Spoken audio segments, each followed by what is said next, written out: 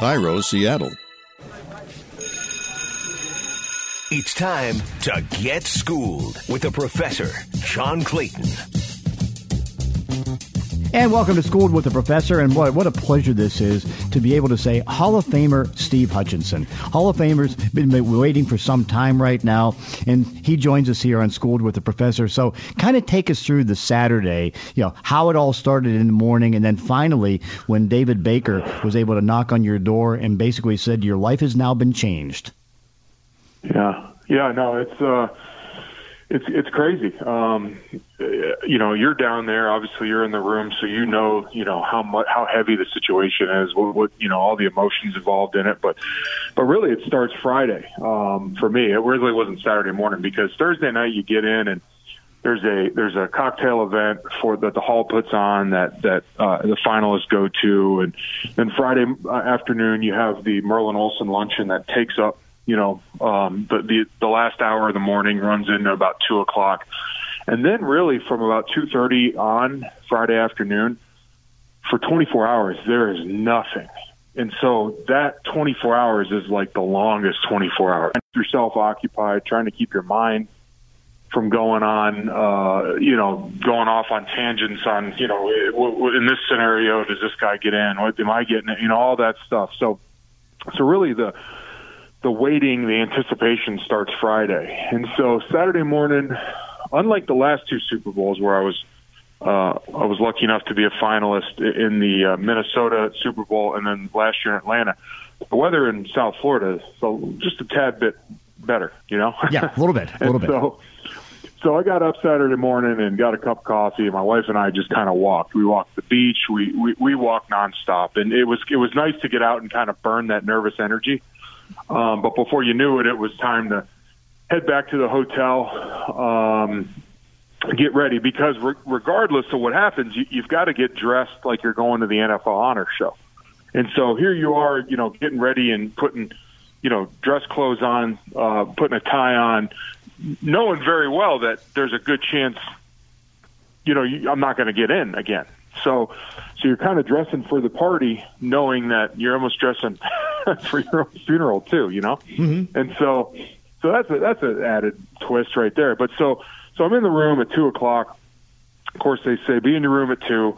We hope to have the vote done by 2:30, and then 2:30 and between 2:30 and 3:30, you'll find out. You'll either get the call or the knock. Well, last year, I think what had happened was David came and knocked on everybody's door, and then he tried to personally call as many people as he could to let them know we didn't make it. So I think just so happened I was the last one on the call list last year. So it was very late for me to get any kind of, I didn't know any kind of confirmation whether I had made it or not until late in the afternoon last year. And so I was like one of the last ones to get the call. So here I am.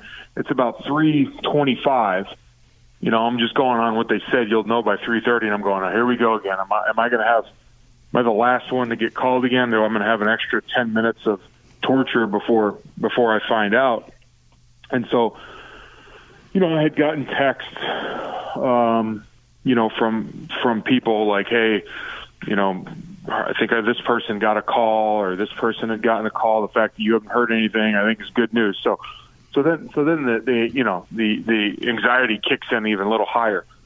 And then about 3, I guess I was pacing back and forth, and then trying, peeking out of the peek hole in my room. And then about 3, I guess it was about 3:34, I looked through the peephole in my door, and you get that fishbowl effect, as everybody knows, looking through a peephole. And I see 2 people standing on the opposite side of the hall, over in the corner of the thing. And I turned to my wife and I said, I think there's people out there, and it didn't look like it was normal hotel staff, like waiting to, maybe service a room or anything. And as soon as I kind of turned around, I heard the knock, and instantly, you just, it's all that anxiety, all that waiting, all those years of playing, all the years of high school football, all the two-a-days, all the sweat, all the pee-wee football, the whether you even like this sport or not. I think that all rushes in your head at once, because literally you're closing the book on a career that you've been playing your whole life, and that knock right there, right then, just kind of just does it instantly. It's hard to explain. It's a feeling, an emotional feeling, and just a sense of accomplishment and everything all at once, you know. And it had to be. And so once you get that knock, and what was your reaction, your wife's reaction, and how did you handle it? The first thing, and there, you know, my wife had taken a video. She had set up her phone in the room and kind of, she said, I don't know when it's going to come, if it's going to come, but I'm going to have it on video. So she had an hour and a half footage of me just pacing for most of it. But the video, you know, you don't realize what happened. It's a blur when you get the knock. But when you go back and look at it, my first reaction was, you know, my wife and my two kids that were in the room with me, we all kind of come together and have a big emotional hug. And then it's just, I think even though my kids weren't old enough at the time of me playing to realize how much a part of your life that is and how much goes into it, they know from just having been around me and knowing this through this procedure the last couple of years, how special and how unique it is. And I think they were emotionally spent for me. And so we have a big group hug, and then, you know, of course I answer the door and David's there, and you know, like you said at the beginning, he said, "This is, you know, you're coming to Canton and you're ready for your life to be changed." And boy, he wasn't kidding, because like I said, you find that you just feel an instant sense of you're part of something bigger now, you know. Well, how would you describe, because now you have all this reflection of the entire career from the very beginning, how would you describe a Steve Hutchinson Hall of Fame career? Well, it's a little, I would say, admittedly, it's a little unique. It's a little different. Having left Seattle on the terms that I had left Seattle with the way my contract played out, going into free agency and then going to Minnesota, I would say, you know, obviously you start playing the game because you want to win a Super Bowl, and you want to be, you know, you're watching the Chiefs parade. You know, when I was watching it earlier in the week, and you just said, man, that's something I never got a chance to do. And I had the opportunity once in Seattle and didn't go our way. Got close again in Minnesota.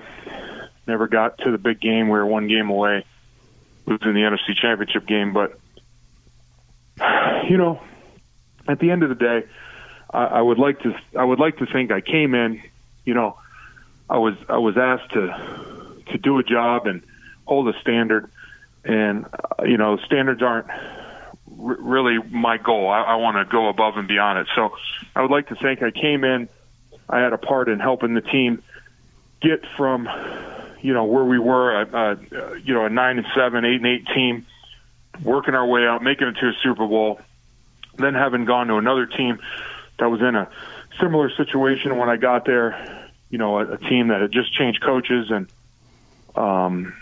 you know, wasn't having the success that they had hoped they'd have, and to be a part of another build and a rebuild there, and, you know, again, make it from 6-10 my first year in Minnesota to 12-4 just a couple years later. I'd like to think that at the end of the day, I did everything I could to help my team get better, and really, as an offensive lineman, that's really all you can say. And the great thing is about this league is really all you do is to play for the respect of the guys that came before you. You know, when you have, you know, that weekend last weekend in Miami was so great on so many levels, and not just because I got into the Hall of Fame or found out I was going in this fall. It was because I got to rub elbows a little extra time with guys that I grew up watching, and to have some of these guys kind of come up to you and say, man, you played the game right, or really respected how you played the game. You know, it's a great feeling, because then you know you were legit. You get legitimized by a guy that you looked up to. You just wanted to do it the right way, and then for him to say, you know what, you did it the right way, and that's all you can. At the end of the day, that's all you can ask for in this business.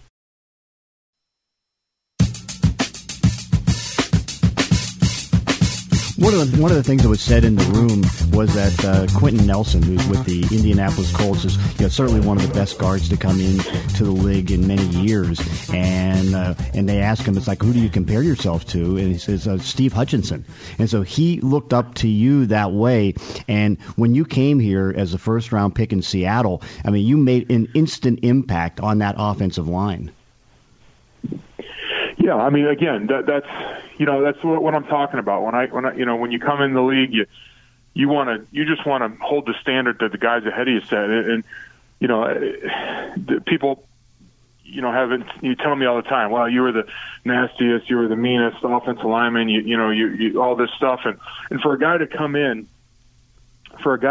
now into the league and look at something I did, my body of work, and say I want to emulate that.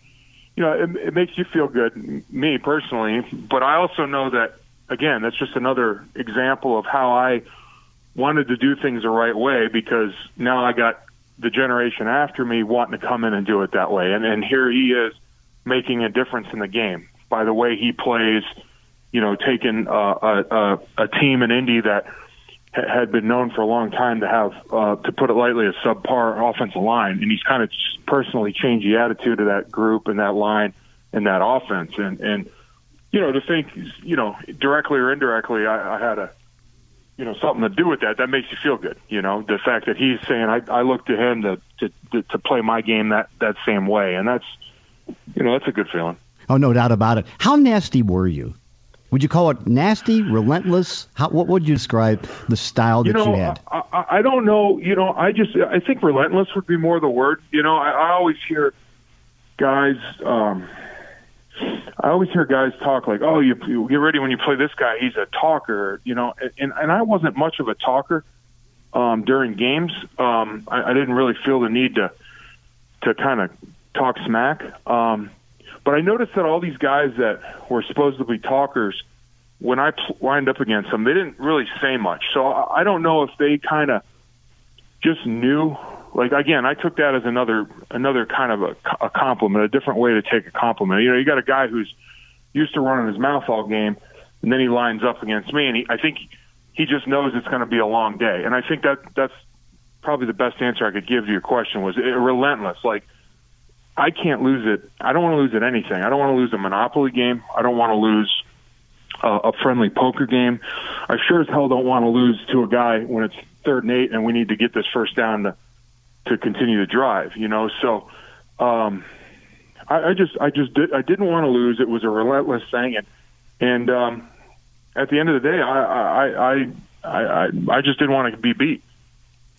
One of the things that was also so great about your career was your intelligence and how you were able to really, even though you may not have said a lot, you were able to help the whole offensive line get better with what you did and also what you did internally. Right. When I came into the league, I was fortunate to be put on a line with a couple of great veterans, Rob Tobeck, our center, and Chris Gray. Both, I think they were 9-year vets going into it when I got there, and of course, Walt was, at that point in his career was already a Pro Bowler. He'd already made a Pro Bowl once or twice, and so he was one of the solid left tackles in the league. So I had a good group of guys around me, and I wanted to think that I knew the game of football fairly well when I got drafted. But then you start to sit in the room, in the meeting room with these guys like Chris Gray and Rob Tobeck, and you realize, wow, I knew football, but I really didn't know why I knew football. I didn't know the ins and outs of it. I don't know why, we're looking over here for this situation. And so I learned how to watch film, and I learned how to really read defenses and kind of figure out what we need to do to make each and every play work. And so, as defenses evolve and you're starting to play these hybrid 3-4s with the Rex Ryan defenses in Baltimore, and then the Patriots kind of come out with their kind of different looks.